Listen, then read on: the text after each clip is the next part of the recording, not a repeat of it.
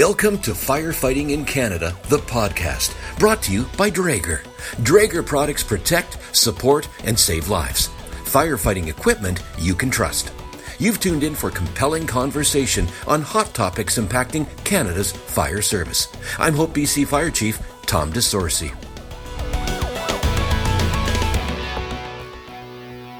Tom DeSorcy, the Fire Chief in Hope, British Columbia. A pleasure to be joined today by Scott Wilkinson, Senior Academy Officer in Training with the Fire Department and Paramedic Service in Winnipeg. Scott, thank you for joining us today.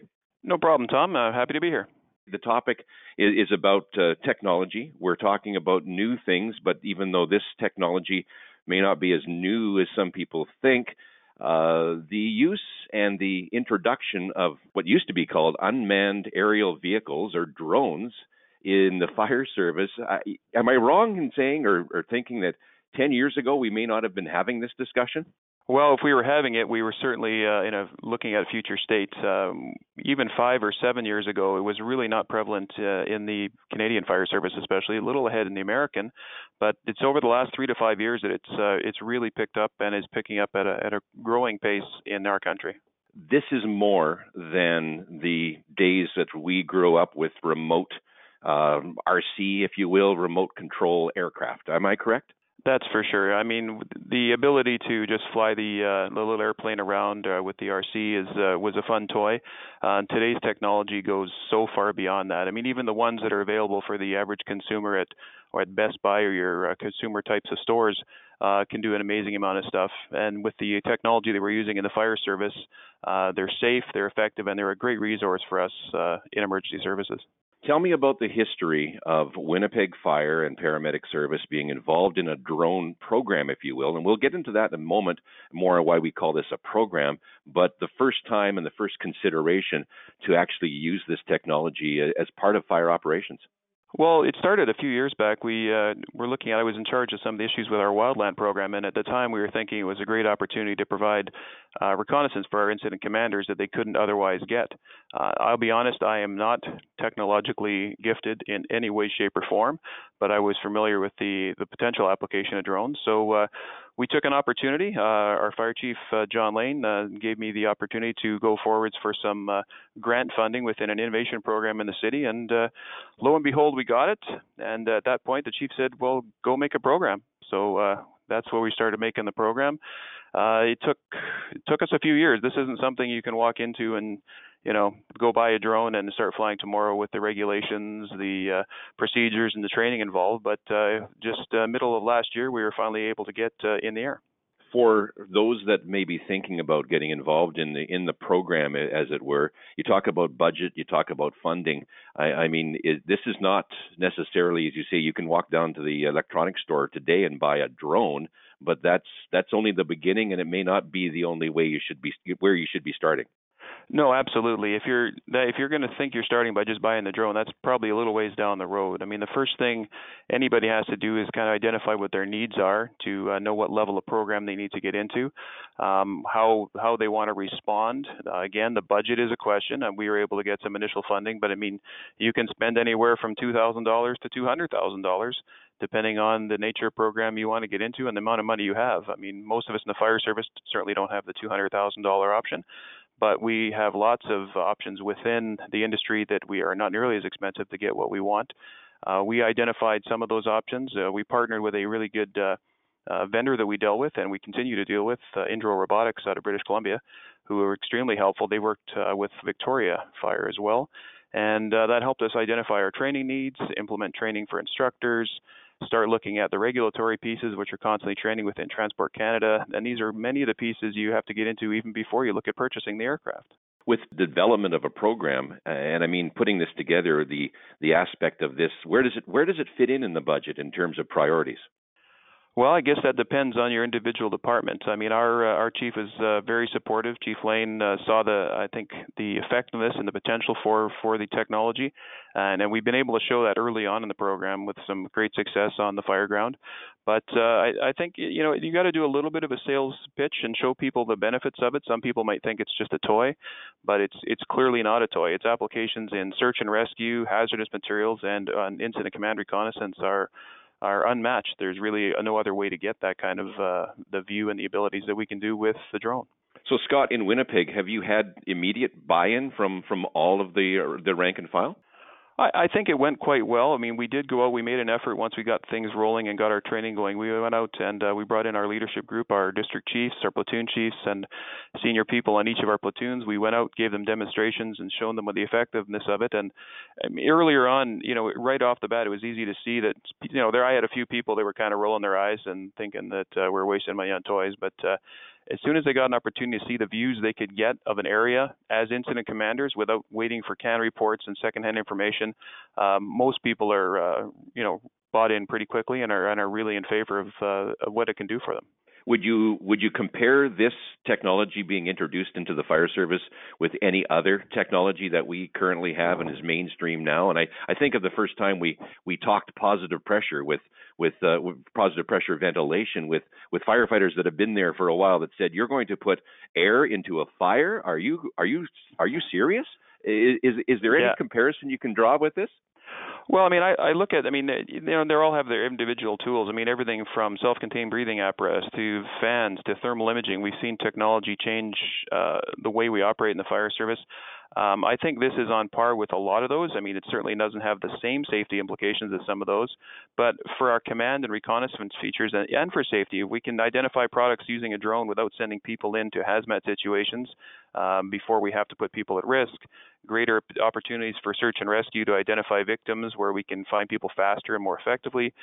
And ultimately, and when we look at some of those wildland or even our large structure or fire situations, we can get that view that no other incident commander has otherwise. And this way he can see what he's dealing with, can properly manage and deploy his resources. It was a game changer at some of our recent incidents in 2018. Let's talk about some of the regulations now. In terms of which came first, the chicken or the egg, I'm thinking that the drone use in the fire service came before the regulations were required, or was that from the recreational market, if you will? Well, the drones have been around for quite some time, and it's taking the regulations a little while to catch up. They did have some regulations in place, and unfortunately, a lot of people in the recreational field aren't necessarily aware of those. And I think they do find a lot of people aren't necessarily playing by the rules. Obviously, as a public agency, we want to make sure that we were flying and operating according to any of the regulations. So we were in touch with Transport Canada right off the bat, and they had existing regulations in place. We had worked through procedures, aircraft training, and safety in order to get what we had called a special flight operating certificate with them, and that allowed us to start flying. Recently, they've totally revamped a lot of the regulations, and that's where emergency services are trying to work through right now. Is there a role that the fire service can play in the advancement of drones being used in the public? I think it sets a good tone for what's going on in the public. I think working with the industry like Transport Canada, NAV Canada, and people like that, we can show the effectiveness without some of the negative ramifications. We can be responsible partners in the industry because obviously as professional emergency response organizations, we have rules. We're used to playing with regulations. We're used to, monitoring things and doing things properly and professionally. So that sets a good example for those out in recreation or in other industries to say that it's something you can do and you can do effectively within the regulations. Going back to, discussing technology that we started to introduce in the fire service, I guess when you think about it, we really never had a computer set in our pocket, if you will, at a fire scene, and now we use apps and smartphones and those kind of things all the time. What goes along with the drone? I know that there is app technology or applications that are involved. It's more, as you say, more than just that unit flying around. Oh, that's absolutely. I mean, the unit flying around might be the visual that people see, but the effectiveness that we gain is the video that it provides. The aircraft has video cameras, so we bring back a video display to our controllers that we can show to our incident commanders or our search and rescue team leaders. Our unit and many other units that people are using have also brought on thermal imaging technology. We can be in the area of wildfires and identify where the fire is or hotspots. We can identify roof conditions and fire location on structural fires. A lot of things that are huge issues for our incident commanders in planning their tactical response. On top of that, we're moving now towards something we haven't seen in the fire service locally, but it's available out there. We're trying to finalize streaming our signal so that we can actually feed that visual right to our executive officers and to our emergency operations center, where it can be viewed by people in the greater planning process. In your opinion, then, is the technology, now it's being used in the fire service, is it keeping up with our needs? Oh, it's definitely keeping up with our needs. There's technology out there that'll do most of what we want to do. I think the shortfall that comes in for many in the Canadian Fire Service, and we're all included in the same thing. It's budgets in today's day and age. There's the technology's out there. If you've got the money to buy it, most of what we need to do or what would be applicable for us is available.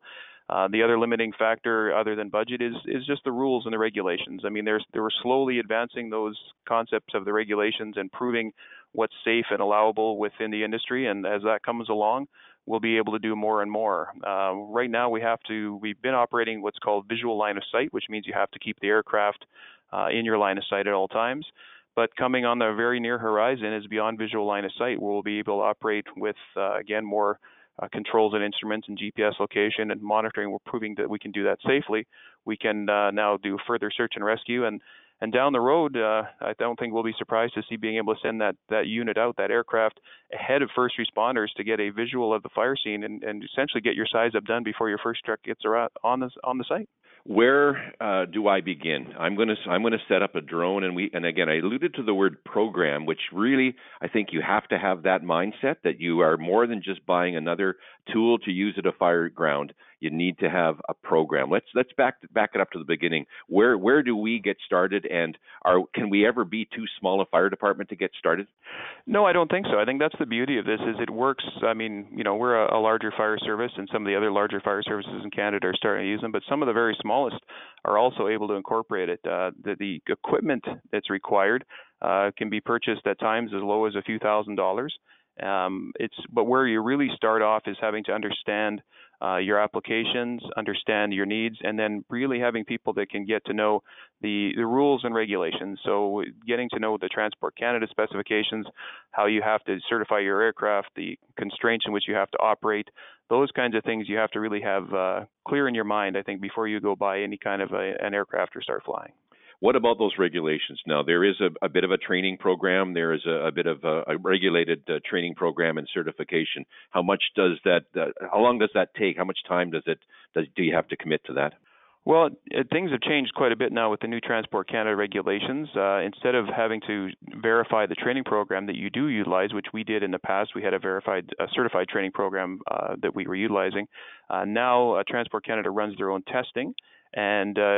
But you still have to invest in some amount of training in order to prepare for that testing, that online testing and review. So you'd have to get involved with a certified school that's certified under Transport Canada, which different people have across the country, or create one yourself. So a lot of people are using a 3 or 4 day model for their school, and then going off and doing the online exams with individual study. Our program uses 2 separated 1-week courses because we want to make sure our pilots are fully prepared for the emergency scenes they're dealing with. So we conduct a ground school with initial flight training. They go out and do practice on shift with the rest of their team, and they come back for final training on our advanced equipment, including different operations such as the night flight and obstacle avoidance in some of the situations we work in. How many people in your department and your service are dedicated to the program? We're a little unique so far. I mean, many of the other agencies in Canada are dealing with a handful of people that work kind of individually on call, kind of off the corner of their desk concepts. What we decided to do here was implement it in an immediate capacity. We have one of our rescue units is our drone response unit as well. So when the call comes in for the need for the drone, we have it automatically into our CAD system for a number of calls, and then on request beyond that. I have currently 4 pilots on each of our shifts, currently trained on each of 4 shifts, plus 2 master instructors, and myself as the operations manager. So we're running about 18 pilots, which is pretty large for our program, but that gives us the ability to be on scene in a matter of minutes for any call 24/7. And those calls are which ones are you going to, or is it every call you're deploying? We're deploying to our confirmed water rescue calls, our hazardous materials calls, or advanced wildland calls, and also to any of our second alarm and above structural fires. Beyond that, it's requested by our incident commanders. This allows us to get it on the road right away because obviously its best application is to be there as soon as possible and capture that reconnaissance that's required. Fascinated by the comment you made about the drone actually leaving the hall ahead of the apparatus to get to a scene. I think that would certainly be a game changer. Would you agree? Oh, absolutely. I mean, they're testing this kind of technology in controlled settings in North America, in the United States right now, and various things, including dropping of semi-automatic defibrillators, delivering those kinds of piece of technology, radios in mountain rescue situations, all over the map. And it's coming. When we can get that beyond visual line of sight piece solidified within the regulations, we won't be that far off. We'll be able to look at the application of sending it out from a centralized location with a central controller and putting it on the scene, possibly ahead of the resources, and giving information back to either our dispatch or our incident command team before units even arrive. We've talked today about the positives around the drone program and the drone use in the fire service. Are there some downsides? I mean, you must have to deal with privacy concerns and those kind of things. Yeah, there is definitely that. It is a consideration for us. Looking at the privacy is something we considered early on.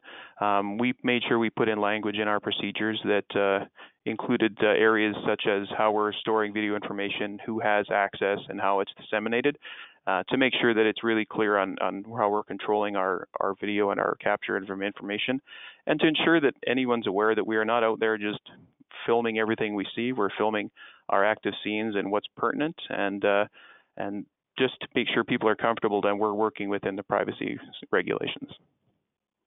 To me, it would seem no different than dash cams on fire trucks. No, I wouldn't think so. And in fact, we're probably even less of an issue with the drones in some way, because we're focused entirely on the fire scene, whereas the dash cam is capturing other things as you respond to the fire. We're fairly focused on the fire scene, and we haven't had any concerns or complaints come through in our operation to date.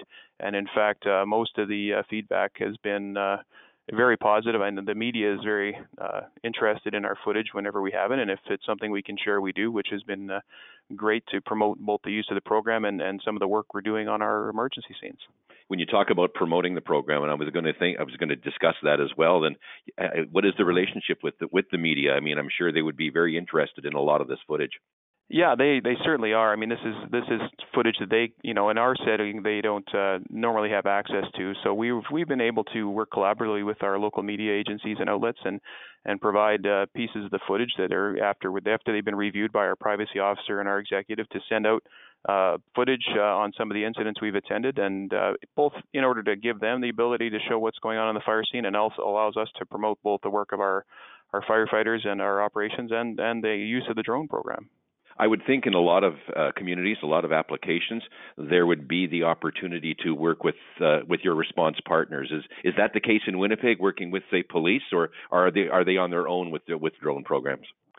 Well, we looked at collaborating with them as we can. Our police service does have their own helicopter, but recently I am quite certain right now they are working towards evolving into the drone field as well. I think initially with traffic and other types of investigation, which I know many of the other services like the OPP and the RCMP are already doing, and I'm sure they'll evolve into the program as well. It's really caught on, since we took advantage of it here. A number of other areas in our city have actually taken on drone usage as well. And I think including our waterworks department and even our insect control branch has got a drone out mapping their standing water areas and speeding up their processes. We talked earlier at the beginning about the terminology was UAV, and it's no longer UAV. It has evolved even since then. Yeah, things move fast in the technology industry. I mean, when I first thought of this process and we went forward with funding and started a program, it was a drone, and then it was a UAV. So we set up all of our programs and procedures for unmanned aerial vehicles, and now it's evolved, and under Transport Canada and across the international industry, it's known as a remote piloted aerial system, or an RPAS. So I'm still changing all my documents. But it definitely continues to evolve. In the United States, they're still referring to it in an unmanned aerial vehicle program, but I'm sure that'll come along as we go. So yeah, it's not a drone, it's not a UAV, it is now an RPAS. We know that at a fire scene, we are under, I think, a lot of competition, if you will, when it comes to social media, people filming, people covering the event, especially if it's a large event. Do you have to control the airspace at a large incident? You do to an extent. I mean, we haven't had that problem locally yet, and I certainly won't pretend that it'll never happen.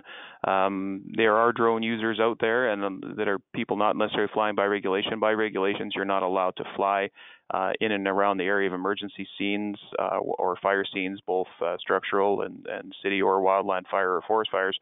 However, as we all know, that won't necessarily prevent everyone. So we haven't had the problem to date, but if we do have that problem, we will have to always constantly monitor the airspace for that and make sure we avoid any collisions or issues. And it's something we'd be working with our partners in Transport Canada and our police service, hopefully to properly manage if we do see someone on our scenes.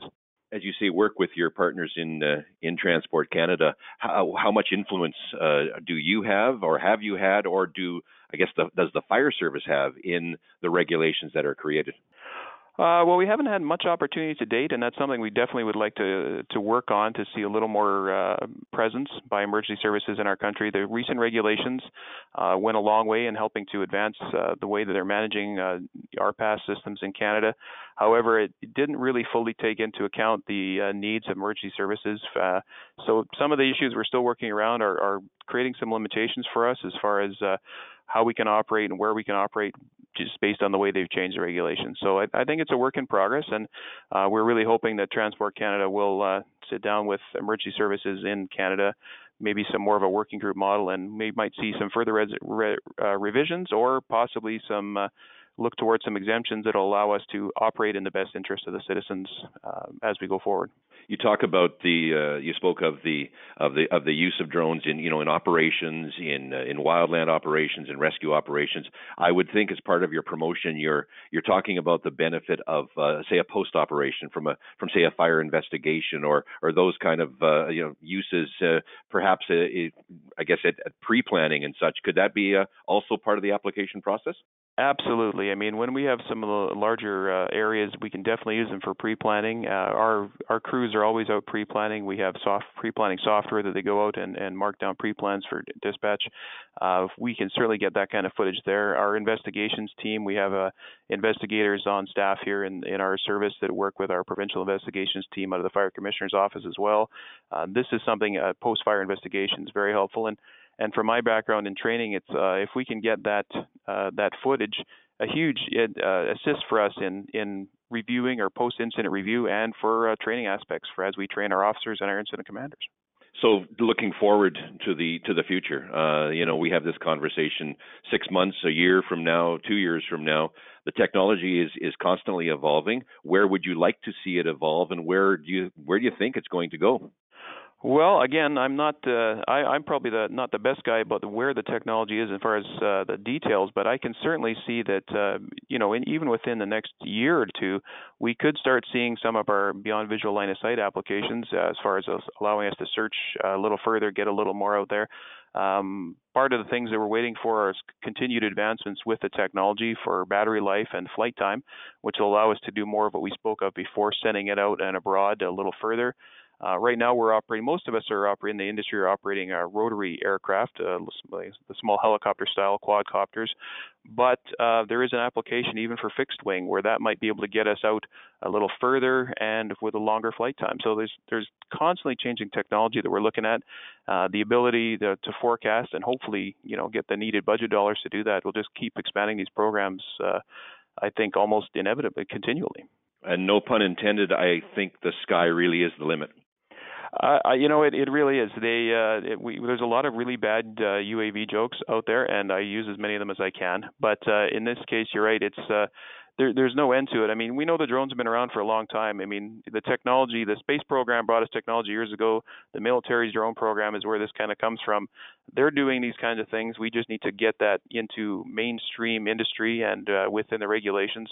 And we'll be able to have that technology to fly out to remote areas, provide equipment to people in need, defibrillators, advanced reconnaissance for our apparatus and equipment. Like say the sky definitely is the limit.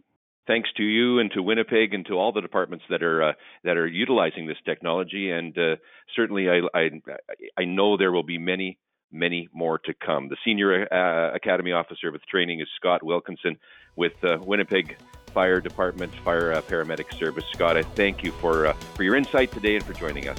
Thanks, Tom. It was great. Thank you very much. Thank you for joining Firefighting in Canada, the podcast, brought to you by Draeger.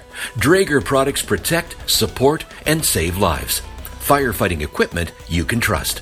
Visit firefightingincanada.com and click on Hot Topics for more episodes.